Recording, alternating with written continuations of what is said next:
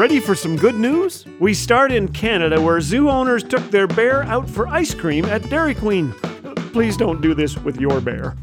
In Norway, a plane load of plumbers bound for a trade show turned back because of a plumbing issue.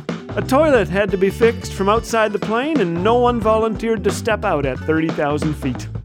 A California wildfire devastated the town of Paradise. The girls' volleyball team arrived at their semifinal match at Forest Lake Christian High School with no equipment. Waiting there was everything they would need, truckloads of clothing too for their families.